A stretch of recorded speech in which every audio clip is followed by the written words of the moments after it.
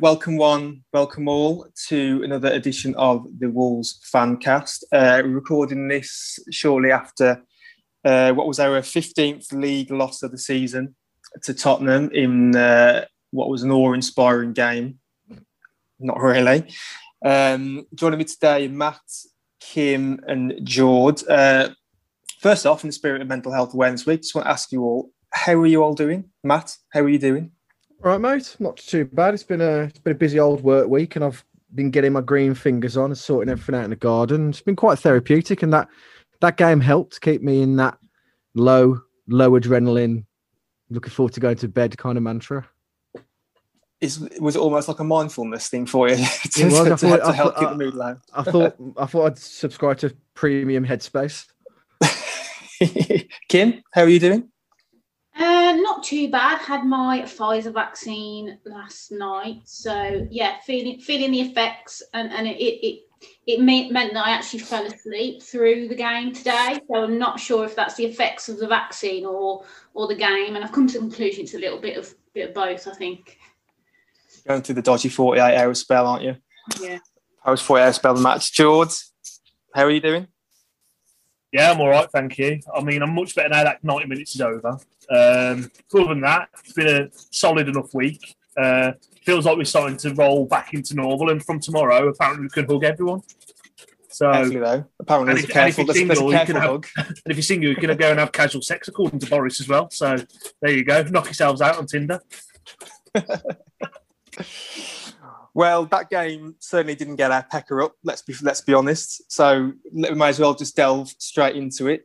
Team news, best place to start as always. We had a handful of changes actually from the Brighton game. Some enforced, some not so enforced. So Podence come out the team is injured again. Probably something that might explain he's in different form, but he's now going to be out for the remainder of the season, or what's left of it, with a groin injury. So hopefully that's sorted out for next season. Dendoncker came in for Neves. Sace came in for Kilman, and then Lord Kilman, King Kilman, might I add. And then in the interesting switch was Semedo had come in for Ait-Nouri at left back. Matt, when you saw the team, tell me your initial thoughts, your concerns, or your worries when you saw the team. Well, I did think that it was strange on the back of good performances from both Kilman and Ait-Nouri. I can understand the logic, though, of trying to keep Gareth Bale at bay by moving your most experienced of your wing-backs to the left-hand side to keep him at bay. So I've got no issue with that, really. And it's at this point of the season, which we've all cried out for, to give some of the youth some experience, and Hoever hasn't really had a lot of game time. So, to be honest, whilst it was a bit of a shock, and if this was one of the first games or midway through the season, I'd have been a bit more concerned. But we've asked for changes, we've asked for the youth, and we got it to some degree. But then Sace plays, which was the strange one, because he's not been in glistening form as of late either, and Kilman didn't do a lot wrong to deserve dropping, to be honest. So, I don't know, strange one really, but par for the course. We're going to see some odd lineups now to see if something sticks going into the pre-season. Kim, is that how you see it? Do you see that it's going to be a bit more experimental with the lineups now for the next two games? Like with the Semedo on the left wing or on the left wing back either? I was kind of expecting another sort of youthful team, but just to, the same really. I was quite disappointed that Kilman and Ait-Nouri being, I think two of our best players against Brighton. I think they deserved another start, in my opinion. And I've wrote down in my notes here, I think my gut reaction was that Semedo probably should have come back into the team. But for me, I would have started him at right back. I think he clearly is more comfortable at right back, being right-footed. And I think that the balance of the team would have been better if we'd have just started with Semedo at right back and Ait-Nouri at left back, because I still don't think that Hoever in the long term will be a wing back for me. I think I'd like to see him at centre back now. Fair enough, maybe not in a two right now, but Yeah, I think long term he doesn't look comfortable at right back. So I was a bit disappointed. Although I'm happy for Nuno to be a bit experimental. I did think that both Kilman and Ait-Nouri should have started. George, were you happy the fact that Moutinho seems to have got the nod over Neves? And do you also think that it was the right thing to do as well to have Semedo as coming in for Ait-Nouri at left wing back or left back rather? I think it's horses for course at the moment in the middle of the park. Between the three of them, I think Neves looks shattered against Brighton because he's been doing a lot of dog work all season for me. Like, if what you led to believe, what you're reading about Moutinho going back to Porto on a free and some, it might just be swan song and trying to give him a few games just to say thank you. I thought Dendoncker. I think I'm a big fan of Dendoncker, but I think for the last 12 months he's been crap. To be honest with you, I think he's in between. I don't think he knows what he is anymore in terms of. I don't know if he's a midfielder. I don't know if he's a defender who plays midfield or a midfielder who plays at the back. I've got no idea what he is. When it comes to the Semedo decision, I understand the rationale behind it, but this is sort of the frustration of what people have with Nuno at the minute, and it's about that we're more concerned about what the opposition will do than actually just backing ourselves and backing ourselves to do what we do well, and that's our route to winning a game. Like, Ait-Nouri for me has been unbelievable for the last 3-4 games he's played. Like, absolutely, I think he's worth every penny of that £20 million that we've got to pay to buy him.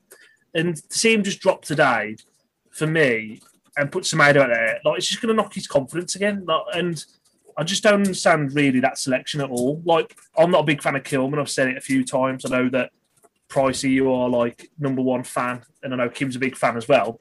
But like, he did nothing wrong against Brighton at all. And then if Kilman would have come out the team for Bolly, you understand that. But for Saïss to come back in for Kilman, I'm lost for words. I've got nothing to say. I'm completely lost for words. Kilman, you know what? It'd be a weird boyfriend, wouldn't he, Nuno? You just leave you for a minute's notice and you think, what have I done? I don't know what I've done. Tell me what I've done, Nuno. What have I done? Yeah, it'd leave you on red, wouldn't it? You've had a nice day. You've gone to San Carlos. You've had like a nice evening together, and then he'll leave you on red for 3 days afterwards. He definitely left Kilman on red, hasn't he?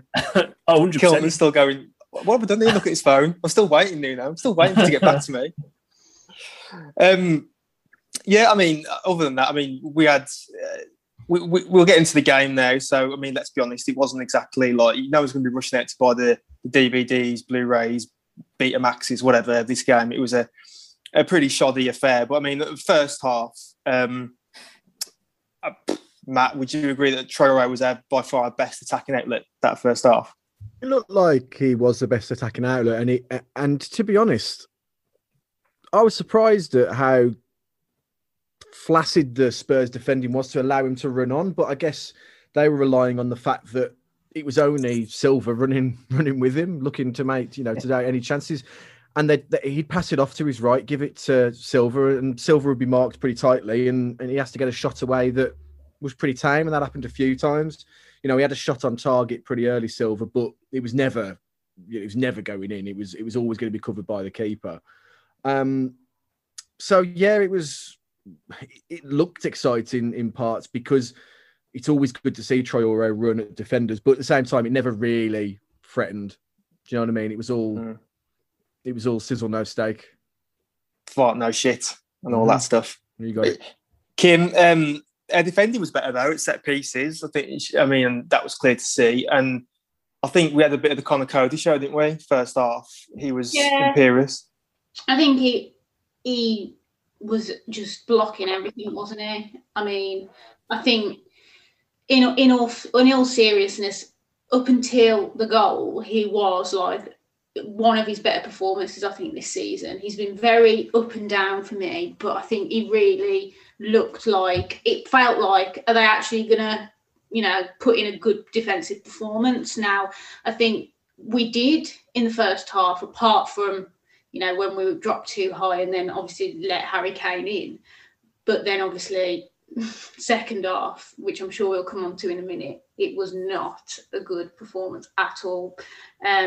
So yeah, I think first half, It's hard to sum it up, isn't it? Because I don't think Spurs were at the races. And I think the few times that they did get in, it was down our left-hand side because Semedo was getting caught out, no fault of his own, because I think he was out of position. And Morgan Gibbs-White, again, we've said on the chat many a time that his best position is behind the striker. So, yeah, for me, I think it's hard to sum up that performance in the first half other than, we were never going to score.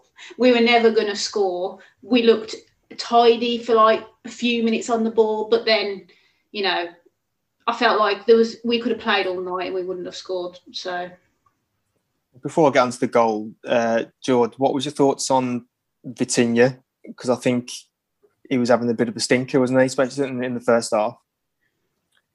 Yeah, it looked like, and again, like I was shouting for us to sign him, especially after the Albion game as well.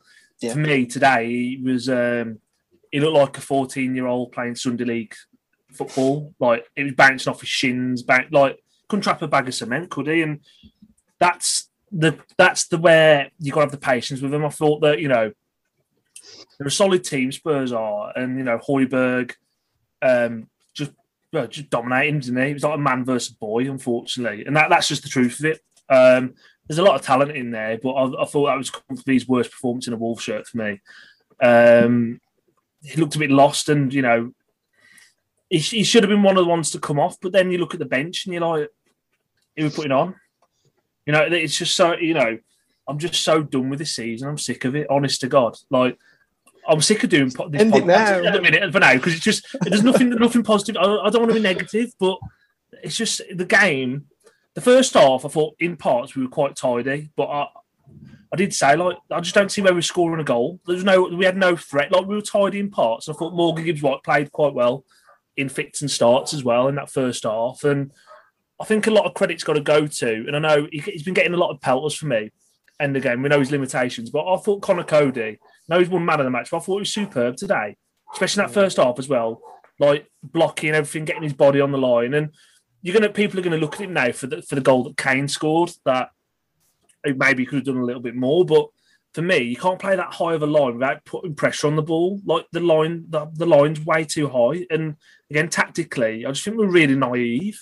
Whose fault? Who are we pointing the finger at then for that goal? Because it seems there's a couple of people who potentially could be at fault.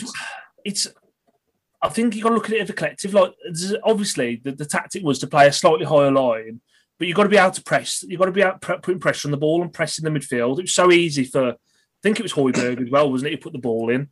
It's so easy for that defence splitting pass, and the line isn't. They're not all in a line. It's not the worst line you've ever seen, but that for me is like tactically, like it's just not that for me. It's just again schoolboy. Like if you're not applying pressure on the ball, naturally you've got to sit another 5-10 yards a bit deeper to not allow that to happen. And Harry Kane's not going to miss a chance like that. Go on, Kim. What do you want to say? I think we're kind of forgetting, right, that how many strikers in the Premier League would, get in that position and score. I just think the touch and the way that he just coolly slotted it in, I'm not sure that any other maybe like Mo Salah, Kane. I think we're underestimating the way that he made the run and put it away, in my opinion. Yeah, but you can't be. But yeah, I get. It was bad defended, but what I'm saying is we'd have probably got away with it, wouldn't we, against most strikers? Possibly, but that's what I mean. You can't leave. That's what I'm trying to say. Is if you're not going to apply pressure on the ball, you can't leave like a 20-25 yard gap between the defenders and the goalie. No, I'm not. One of world class as Harry Kane, like just about to go in, and he's took the goal well. I know sometimes you've got to hold your hands up, but it's just really naive. I think, like for me, it was just a real disappointing goal to concede, especially on the stroke of half time. I think it was disappointing because we were just so resolute, and it felt like, is it going to be one of them performances where we're just like putting our body on the line? And that's what I felt like, even though we weren't going to do anything, going forward, it felt like it did feel at some points like, Cody's being a rock. We're really going to just dig in and sort of try and grind out a clean sheet here. But yeah, it didn't happen. I mean, part of the issue, you've got Semedo playing out of position, theoretically. I know he can play, but for the vast majority of the season, he's played on the right and he's caught out positionally.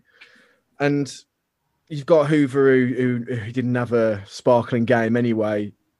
At the end of the day, all the cameras look at Cody falling over and being made a fool of by Kane's amazing touch.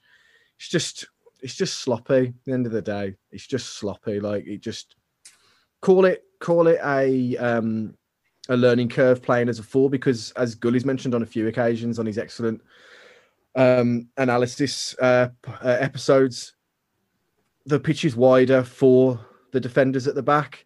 They're not positionally where they used to be when they're playing as a 4, and they still haven't had that many games as a 4. So sloppiness is going to come into it until they just have longer to play as a 4. Unfortunately, we are going to concede goals that can be avoided. I mean, the lines come out briefly, didn't they? VAR for that one, but there was no danger. Was there really matter for that one being called offside? Not really. I think it was quite clear. So I was waiting when the goal went in. To be fair, I was waiting because when they showed you the quick replay, I was looking at shoulder blades. I was thinking, oh no, could they? No. But then I don't think it was even referred to initially, was it, on screen until well into the second half. But I held out a little bit of hope. But moving on to the second half, there's a bit of a post bonanza. I think both Ali and Kane hit the post in quick succession. Second half.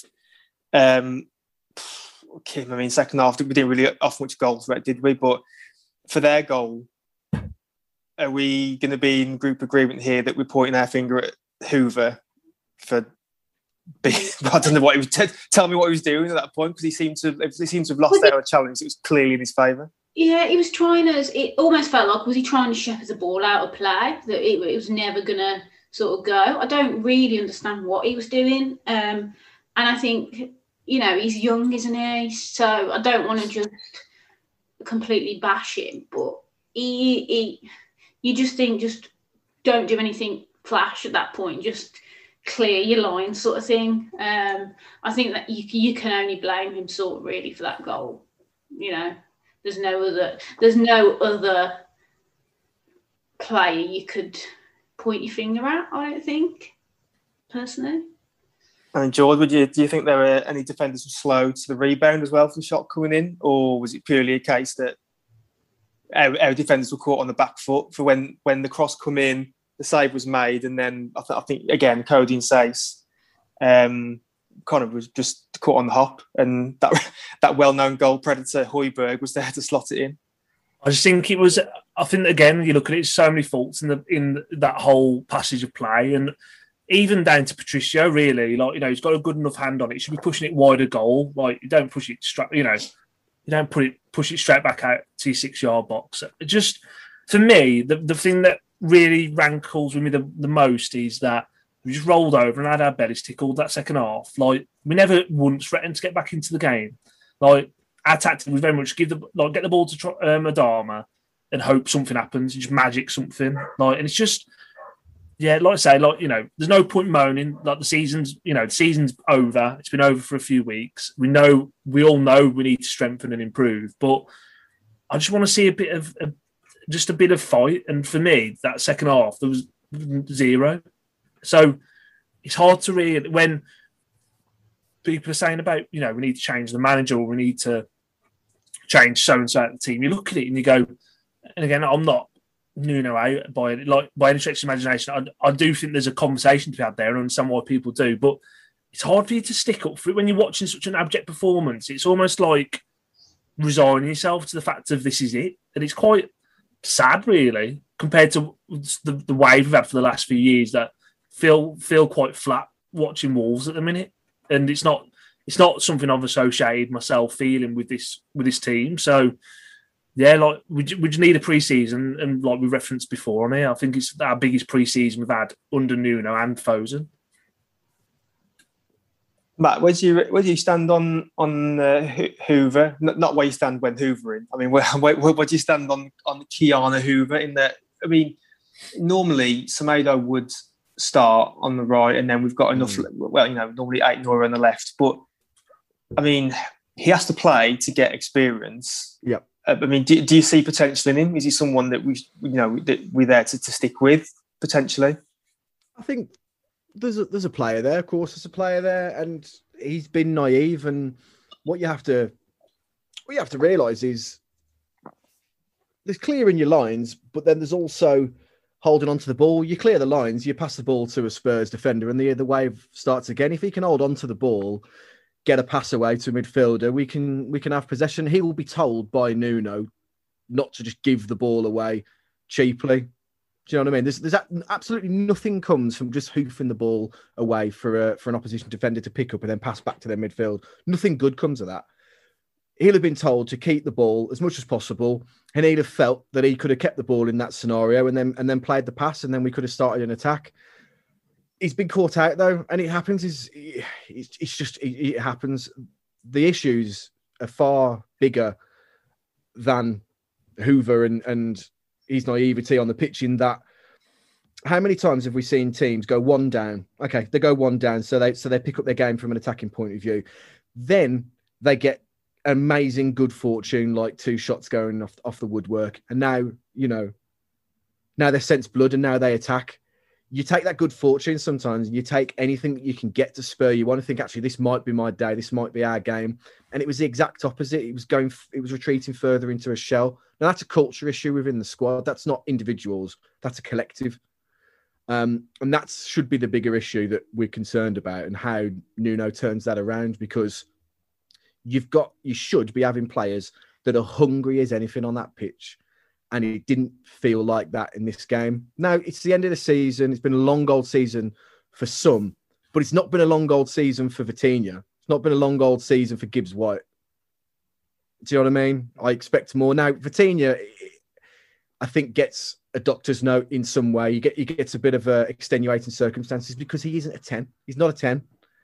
He should be playing a little further back, in the mould of a Matinho and in the mould of a Neves, but he has to mop up from an aging midfield behind him and an off-form midfield behind him in Dendoncker and Matinho, who at this point aren't offering anything. And I feel sorry for the lad, because this is exactly what happened to Gibbs White. He had one great game against Arsenal.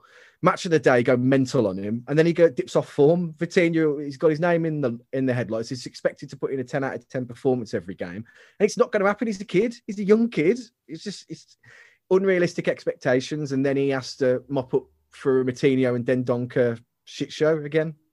I feel sorry for the lad, but there's a cultural issue there in the squad that you should be up for every game. And I know it's easy for us to say, well, they should be, they get paid loads, blah blah blah blah blah. But there's definitely an element of throwing in the towel, giving up while you're on the bench. And there seems to almost be this kind of like cliches, and then when you get to in a position of teams like ours where you've got nothing to play for, so to speak, you're either quote unquote on the beach, you're not, the tenacity is not there, or the other version of a team who's not playing for anything can be, it's the cliche comes out as, oh, they're even more dangerous now because they've got nothing to play for. So now you'll see the real team, and you think, well, is it as simple as falling into those cliches? Because I certainly don't see us falling into the latter of those cliches of being, playing with the handbrake off or being more dangerous. Now, for me, a lot of it this season, if we talk about analogies, it's almost like in boxing, we're almost like a journeyman who's just like with a punch, like we're there, we get paid for sticking around for 12 rounds, but we're never going to offer anything.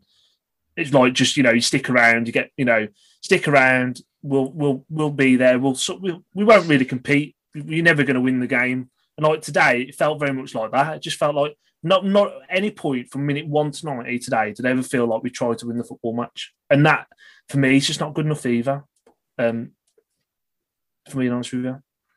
And just to follow up on that, I agree, because there was 2 points today that really disappointed me. One was I felt like our team was going down as a collective too easily. Like, I felt like any little foul, we were like looking for the free kick.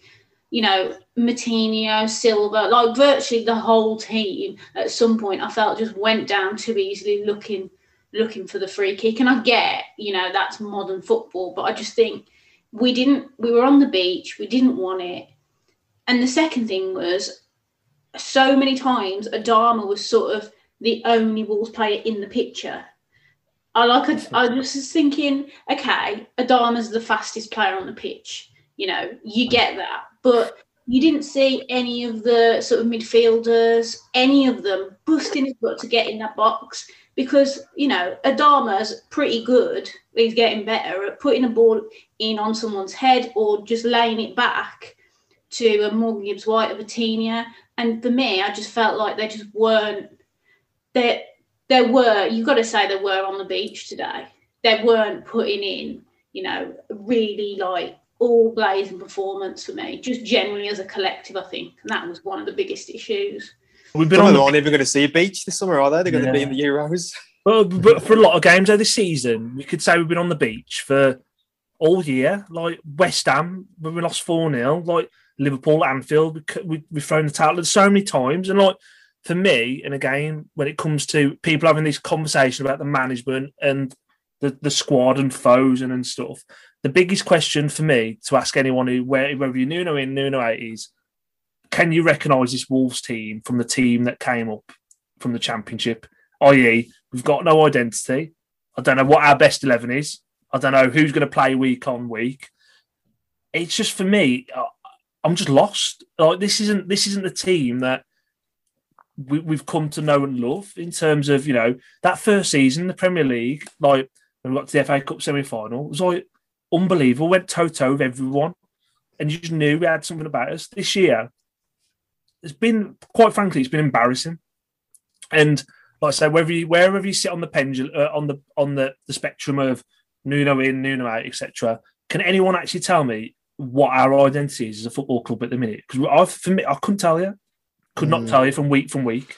There's an element of, you know, adapt or die. Everything has to change. You know, football changes so quickly in terms of what's in, what's out, what's sexy, what's not. Was it naive of us to try a new system without a pre-season? Potentially. But do things need to change before you just get caught out? And, you know, look at Traore at first in his Wolves career. Unbelievable, because no one knew how to manage him, but now people know how to manage him because they stick 2 or 3 men on him. So he's had to change his game to be more impactful. So, you know, potentially Wolves have had to do that to have any sort of continued success. I think the issue is now, I do not envy Nuno one bit going into this pre-season, because there is so much pressure on him for success now, because again, doesn't matter where you lie on the spectrum now, Nuno in, Nuno out, Nuno indifferent. You have to take into account injuries, long season, COVID, the rest of it. Whether you think that fans make a difference in the stadium or not, whether you think that the fact that it's not been a normal season, that everybody else has had the same season, it doesn't matter. It's extenuating circumstances this season. It should be struck from the records, apart from the fact that, you know what I mean? But this is so much pressure for success over the 5 games at the start of the season. You know, there'll be no murmurings of, okay, we threw the cups because the squad's threadbare. There'll be none of that this year. There'll be expectations of through the roof, and people will be calling for his head after 5 games if we don't get off to a great start. And I just don't envy the man at all going into the next season. And I think that pressure is showing on the pitch. I really do. I feel that at the moment, it just looks exhausted, knackered, can't wait for the game to be over. And that's an issue. And I don't think it's necessarily anybody's fault, but at the same time, you know, you expect professionals to be professional. Yeah, I think I agree with that. I mean, I think there's a lot of, you can see sometimes it just doesn't look fun anymore for some of the players on the pitch. Does it? It just seems like they're going through the motions, almost as if we're there by numbers, essentially. But yeah, I would agree with you. I think just better that as soon as the season's over, we can just breathe a sigh of relief, and then hopefully start again in August with a full stadium or nearest damn it, and then just, you know, hopefully we've got a good summer behind us. I mean, that's a whole separate pod in itself about what we're going to do this summer, or what money we are or aren't likely to spend in the current climate. But I want to bring in some of the Twitter corner questions here, actually, before we finish up on the game. And one thing we should mention, actually, that happened with about 10 minutes to go. Stu probably spaffed all over his room because Theo Corbianu got off the bench and come on. He would look like that South Park meme of just Stu juice everywhere by his screen. He's probably still wiping himself down, but not too much to dwell on with his performance because he only got his 10 minutes. But Ash Dolan has tweeted in to say, apart from young Corbianu, who is your favourite Canadian? He's picking Bret Hart. That's an obvious choice. But Matt, I'm going to come to you first. Who gets your vote as your favourite Canadian?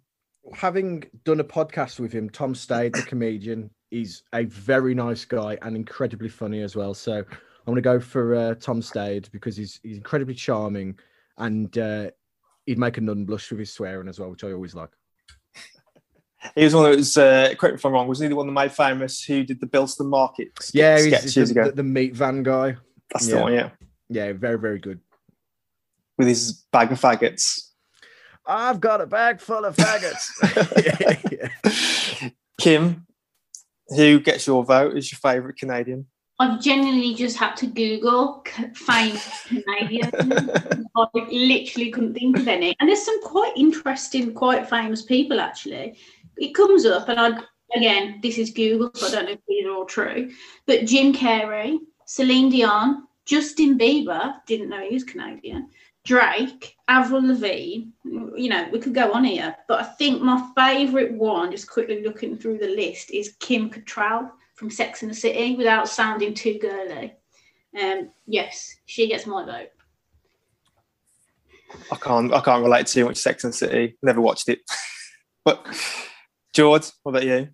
I don't know. Really, well, I would say Bret Hart, but you can't talk about wrestling on here anymore, apparently.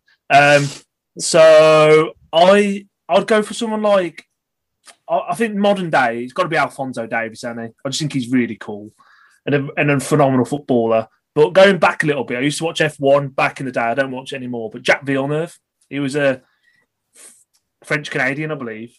So I'll go for Jacques Villeneuve. Yeah, then we'll go with that. I'll probably go for Avril Lavigne because I was infatuated with her when I was in my younger years. I wanted to be her skater boy. But she said, see you later, boy. Yeah. Dean Marsden, steering it back, or wrestling it back to the game a little bit. Apparently, Dean Marsden, a friend of the show, didn't watch the game. So he asks you, can each of you sum the game up in just one word? Matt, what do you reckon? We'll put you on the spot slightly. The other two have got time to prepare. But Matt, if you could use one word for the game, what would it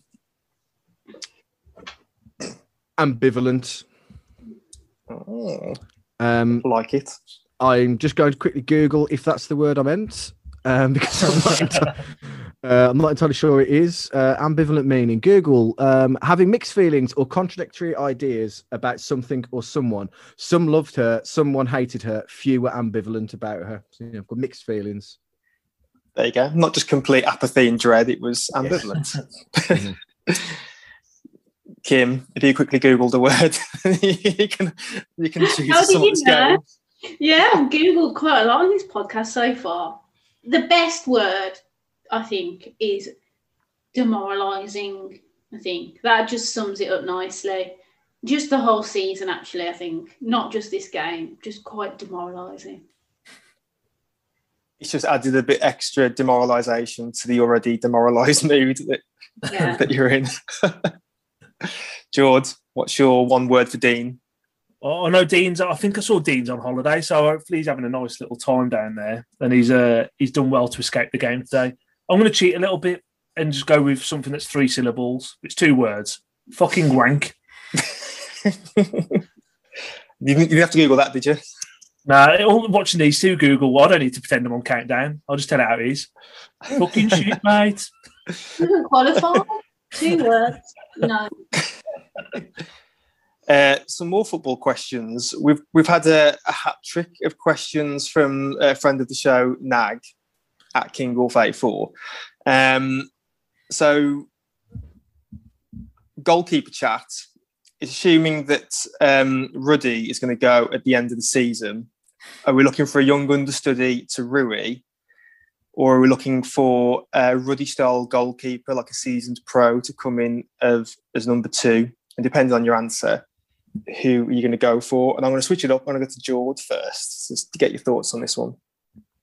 I think it all depends on if Patricio goes, because there's a lot of rumours that he's going to go to Roma. I think he's got 12 months left on his contract. It all just seems to make sense in terms of Mourinho going there. And why would he pick Roma over Wolverhampton?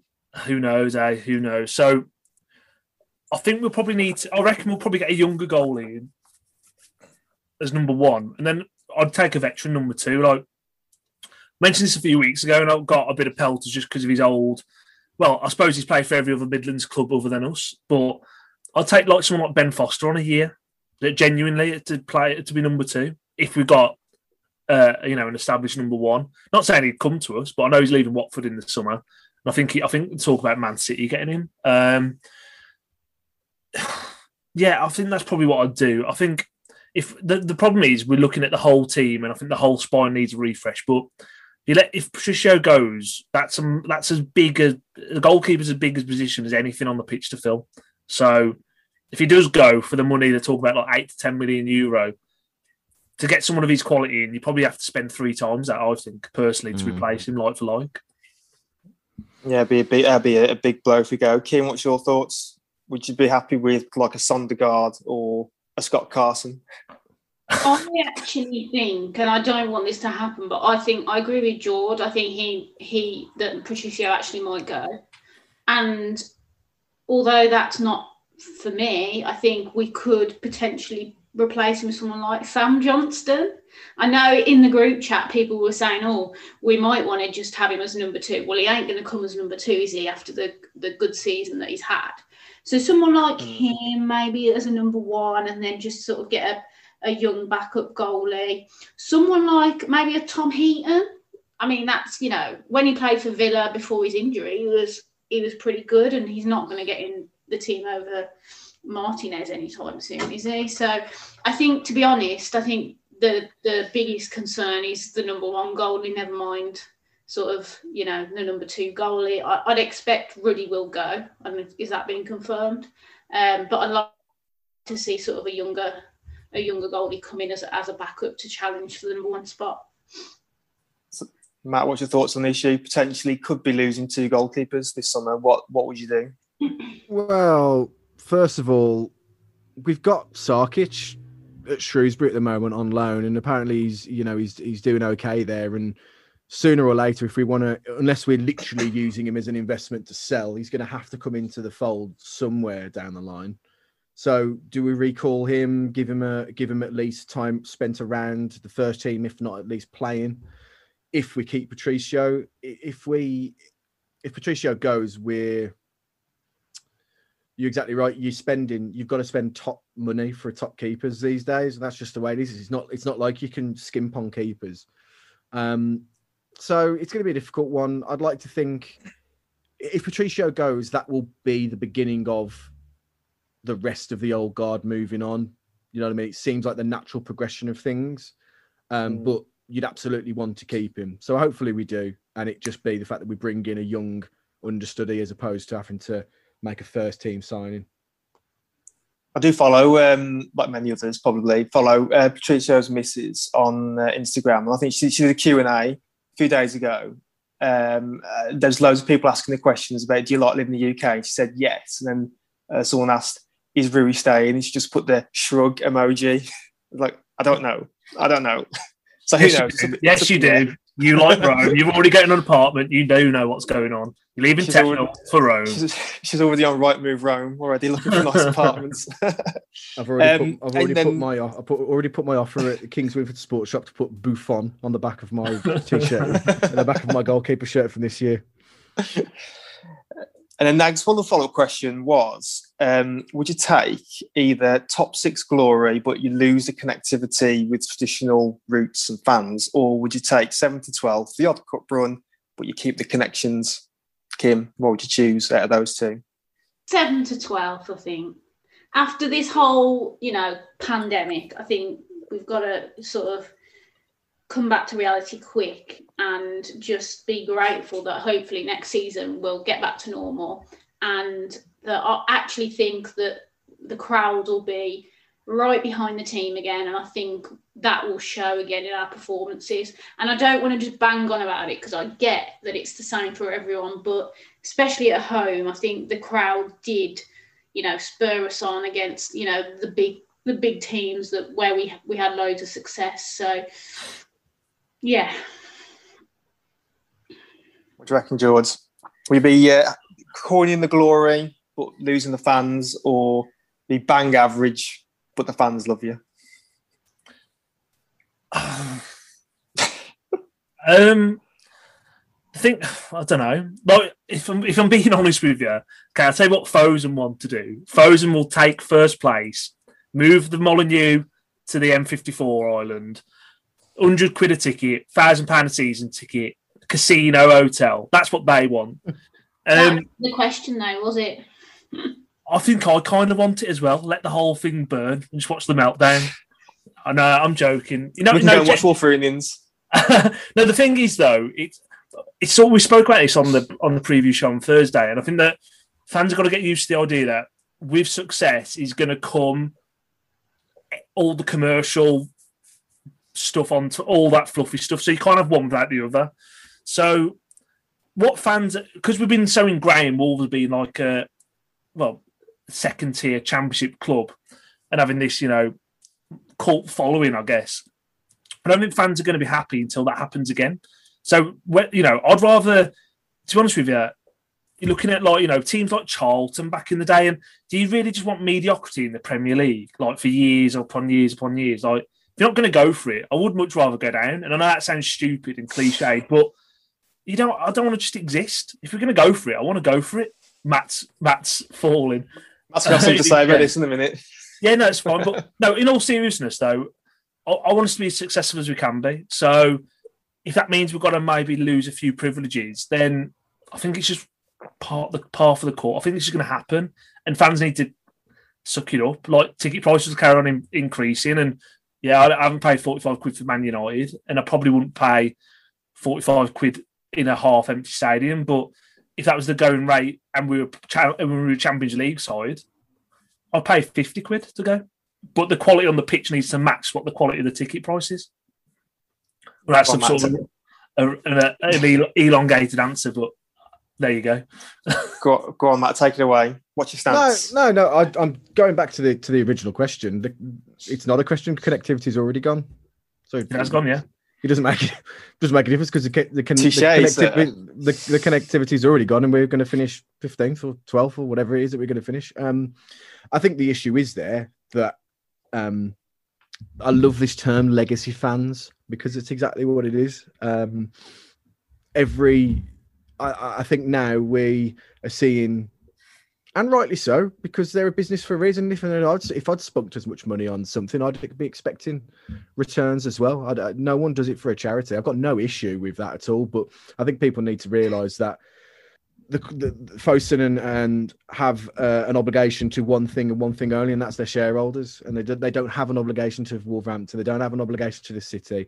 Everything that's come so far has been a nice side effect or symptom of the machine that is corporate Fosun, and that's fine. People need to understand that, and fan power and things like that, and everything that's going on with the ESL, I think, has made people realise yes, there is a place for fan power in football.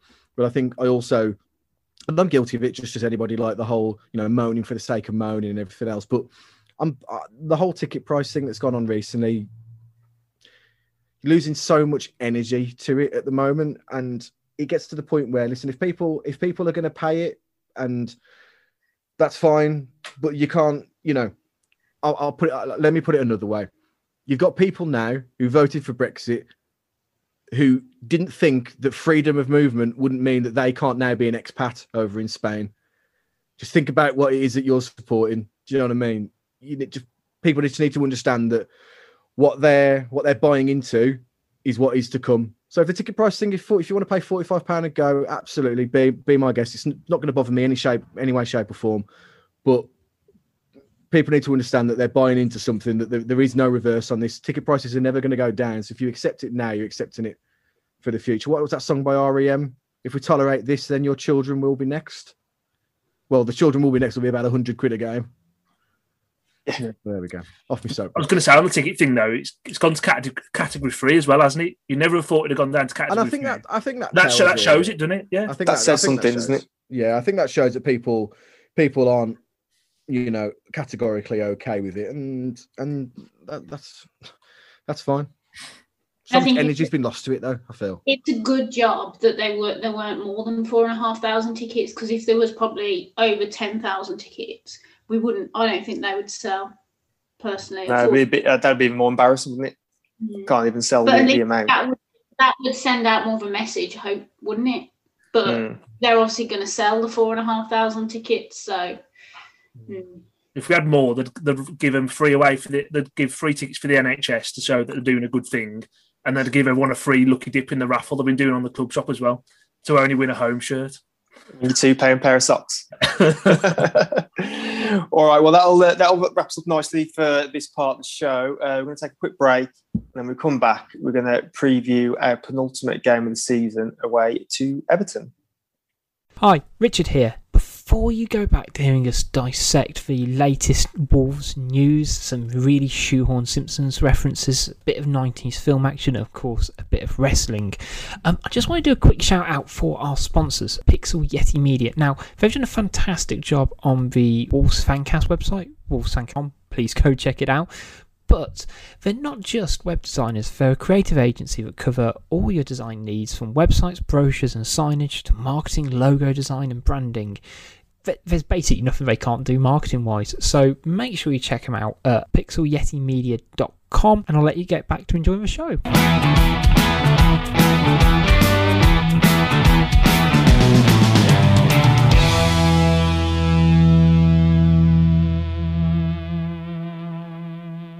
All right, welcome back, everyone, to the Wolves Fancast. We've got our penultimate game of the season coming up on Wednesday, I think it is. Someone will correct me if I'm wrong. We're away to Everton. There will be some fans back in the stadium for this one.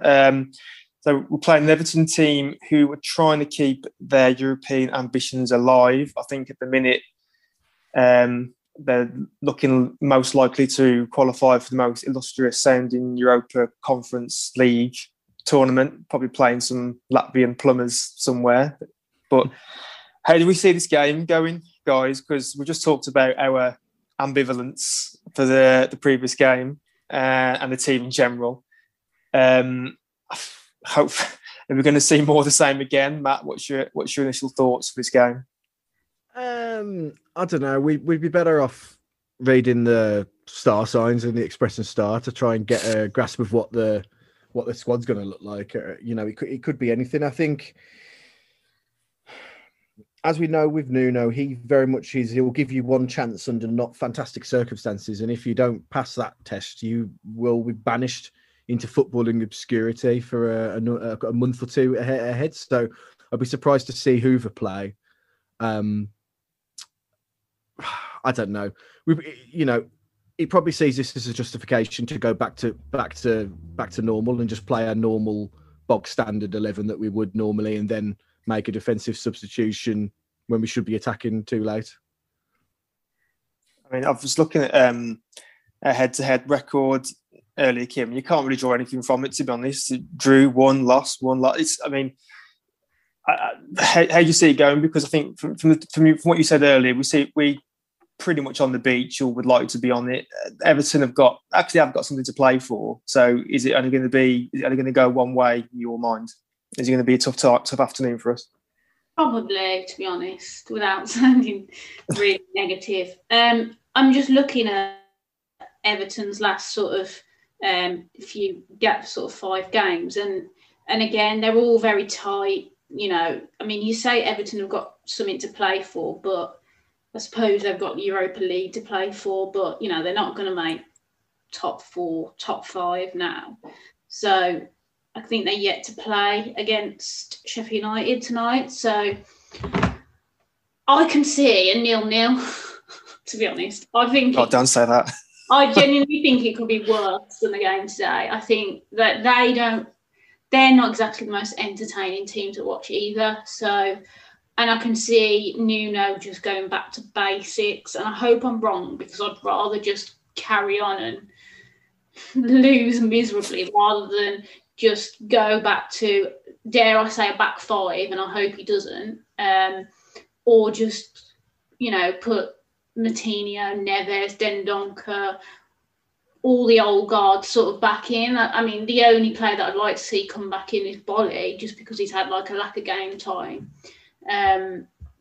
this season, really. So it's just one of those. I think the game's pretty dead from both teams' perspectives. So I almost haven't got my hopes high at all. So then you're not left as disappointed, I suppose. George, what's your thoughts on it? Are you gonna watch the game, or are you gonna take the dog for a walk instead? The problem is I've got to do Instagram Live and I'm on the podcast, so I've got to watch the game, unfortunately. Pray for George. I know, yeah. I don't know whether just get a bag of magic mushrooms in and just see if that enhances the experience. Honestly, I'm just not looking forward to it at all. And I think that, in all seriousness, it could be another Burnley scenario where we just get rolled over. If we play like we did the second half today, with like no lack of effort or even attempt to try and get back in the game, like who we're falling, like they'll beat us, and they'll beat us like comfortably as well. The thing is, though, like I said, they're still playing for that.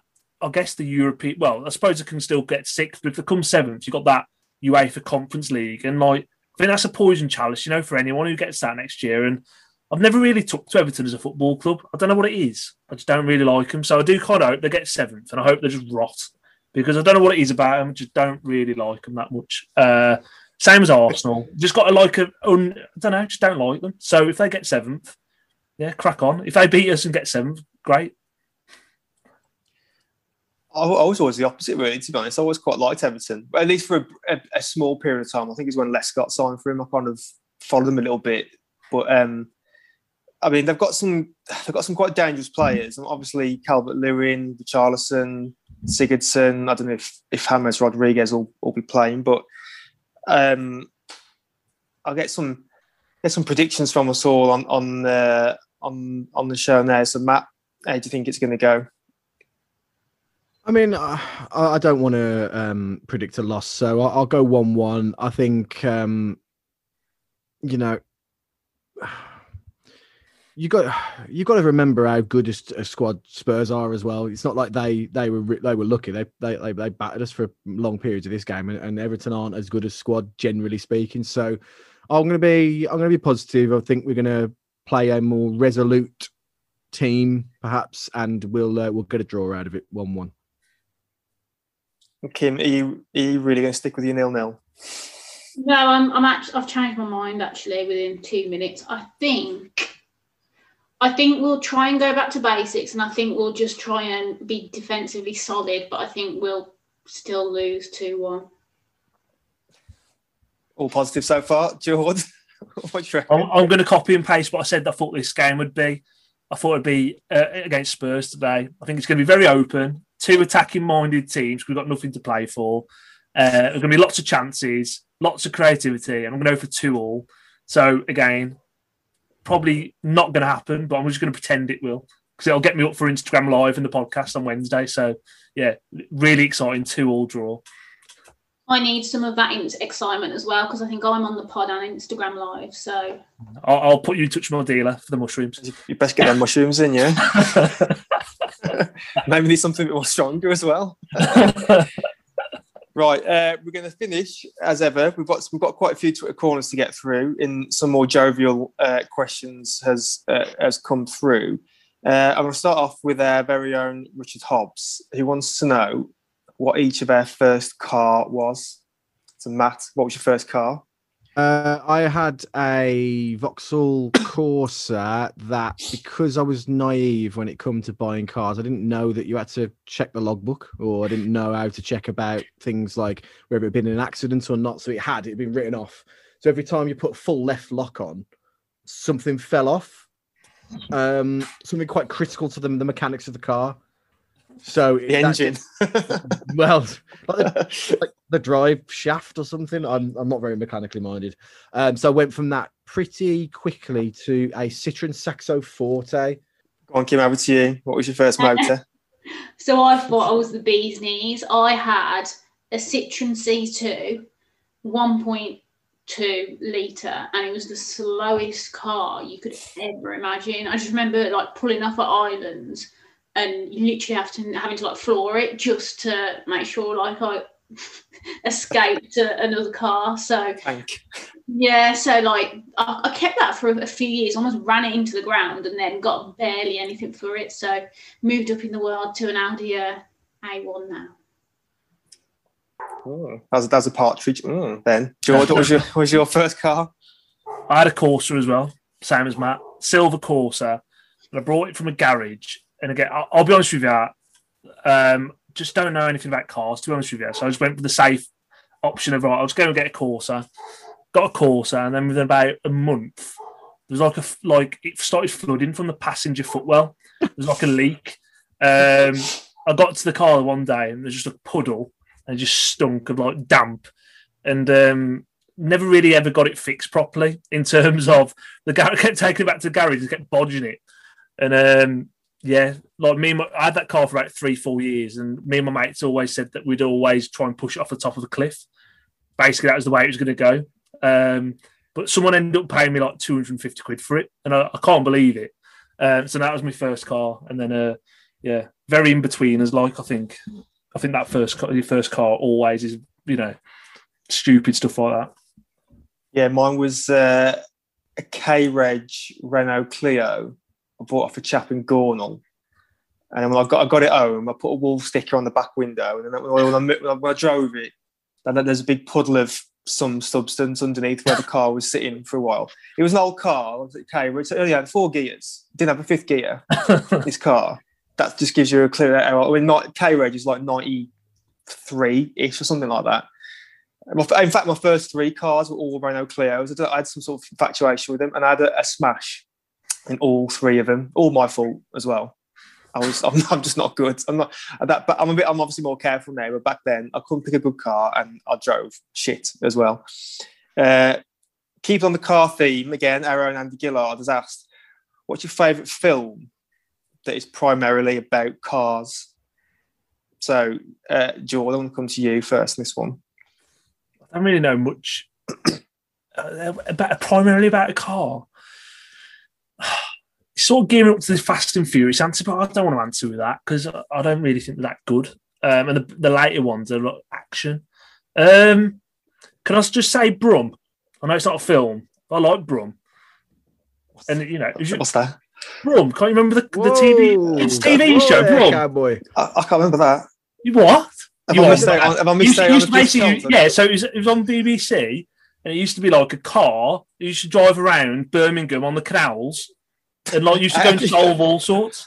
I thought it was called Brum just because it was a car, not because he drove around Birmingham as well. Yeah. He used to solve loads of problems for people around Birmingham city centre. Like a modern day Peaky Blinder. Brum, yeah. There you go, yeah. Him. I'll go with Brum. For the YouTube viewers, I am holding up Brum. This is a revelation to me. Never knew this existed. Our first episode date, 1991. Yeah. Sorry, I'd never... 66 episodes of it as well. No, I'd never knew anything about it. Kim, what's your favourite film about cars? I suppose one of the obvious ones is the film Cars, the animation type one, but I don't actually think that's that good. I'm going to be quite boring and say I do actually like Fast and Furious 5. I think that's a really good film, and I like a bit of Vin Diesel. So, yeah, that's me. You know, can I ask a question about Fast and Furious? Like, there's how many of them there are there? 8 films. Is it 8 Fast and Furious, or is there 7? It feels like Saw. They just keep going. What are they doing? Is it just racing each other, or what? No, I've never really watched Fast and Furious. The 5th one is like the storyline's really good because it's not just cars. But then I think after then I gave up because then the 6th, 7th were crap. So Right. They give up, don't they? Really. Go on, Matt, take us away. What's your favourite film about cars? Herbie Fully Loaded. Herbie Fully Loaded with Lindsay Lohan. No. Straight in there. No, so cheap plug here, but Cage Fighting at Cage Fighting Pod on Twitter. We just recorded an episode on Drive Angry, Nick Cage film, which is, as you expect, it's like a high octane film about cars loosely. But there's a scene in it where Nick Cage is getting down and dirty in a hotel room and ends up shooting people whilst being ridden by a barmaid. And then he gets tasered. She gets an orgasm through the tasering, and he's just shooting people around, and it's just absolutely wild. And it's a class film, and there's lots of cars in it. So Drive Angry. I'm gonna make a note of that for later. What time of the film was that scene in at all? We have got a slightly left field question here from Lee, who his Twitter handle is at Mr. Carbohydrate. Would you rather have teeth and no lips, or lips and no teeth? And you're stuck with your choice, and you can't have surgery or false teeth, etc., etc. So, Kim, I want to come to you first in this one. Would you rather have teeth and no lips, or lips and no teeth? Well, if you didn't have any teeth, then you wouldn't be able to eat, would you? So you'd be virtually dead. So, well, you cane the soup, wouldn't you? Oh yeah, no, I'd rather keep teeth. You go to town on candy floss, or like. Yeah, definitely keep your teeth. It's not even a question, is it? You won't be able to have the big soups, though. George, would you rather have teeth and no lips, or lips and no teeth? I'd only say you got to think about this, like exposed teeth. Like, I don't really think teeth are like great to look at anyway. And imagine if you got like some manky teeth, because if you can't have cosmetics as well. I had a brace. Like, I'm thinking about like braceless me, 14 years old, without any lips. Like, that wouldn't be good for anyone. You know what? I'll go for lips, no teeth. I think just because imagine having like exposed teeth all the time. Like, I think it would look a horror really film. Weird. Yeah. I think it looked really weird. I don't know how you'd eat. Like you say, I think you have to have processed everything, or just have like being vain over being practical there. Yeah, I'm shallow, Kim. Right, very shallow. When you're out, no one will see you then. Yeah, but I think you just have to cane loads of Calippos. That's how you'd live. Matt, you've had longest to ponder on this. What's your thoughts? It wasn't. You could have come to me, and I'll be quicker than my Herbie Fully Loaded answer. I'd do without the teeth, easy peasy, because your gums go hard. Your gums go hard without teeth. Old people can eat steak because your gums just go harder, and it ends up being a faux set of teeth, basically. So I don't think that's as big an issue as people think it would be. So teeth out. I want to keep my luscious lips where they are. And a question from our very own Stu, who's asked, do you think Nuno ever learned to ride a bike, or were he stabilised as permanent? So, George, was he one of these kids who had permanent stabilisers? No, I think he had stabilisers off, but I think he only had like 4 gears, and I think his mum always told him to hold the brake as well. So I think he definitely had no stabilisers. He's got the ability there, but I think he always squeezed the handbrake at all times permanently. I don't really. Yeah. Matt, any advance on the Matt Kim? Any advance on the Stu's far-reaching question there? Basically, he took his stabilisers off, but he never took and passed his cycling proficiency test. So to get to that next level of riding a bike, you need to pass your cycling proficiency test, and Nuno doesn't have that. Whether that's an analogy for Nuno's career with us, I'll leave that to your imagination. He's still looking for those solutions, isn't he, Kim? Still looking for those solutions for his bike riding. To be fair, I reckon he hasn't got his stabilisers on now, but he's got his both hands firmly on, depending on the type of bike, on the brakes. So like he's ready to push those brakes quickly. So or if he's got them on what are those bikes where you've got the brakes on the pedals? I think that's more of I think he's got his feet ready to like just emergency stop. Can I extend this question out to everyone? Just come to me. So Nuno, right? He goes to Centre Parks. Right. Does he take his own bike with him or does he rent them from the bike shack? So does he take his own bike and load it on the car or would he just rent one for 30 quid for the week, as you do? Go in there. He'd take it with him. He'd be prepared. Yeah. He's got his own special bike to take with him. Nuno he's got double brakes. He only trusts his own bike. He doesn't like inexperienced bikes that he's got no experience with. Yeah, and Max Kilman's working behind the kiosk. I thought, got to that. Still left him on red. Right, we've run out of time there, so unfortunately we haven't got time to answer Little Dan's question on our thoughts on Israel and Palestine. So we're going to leave it there for this week. Thanks to Matt, Kim, and George for getting us through this podcast on that god-awful Spurs game. You know where to find us on social media, on Twitter, on Facebook, on YouTube, Instagram, across all platforms. Go and check us out, please. It's all the remains to say is catch you later, and we'll see you after the Everton game. See you later. Bye.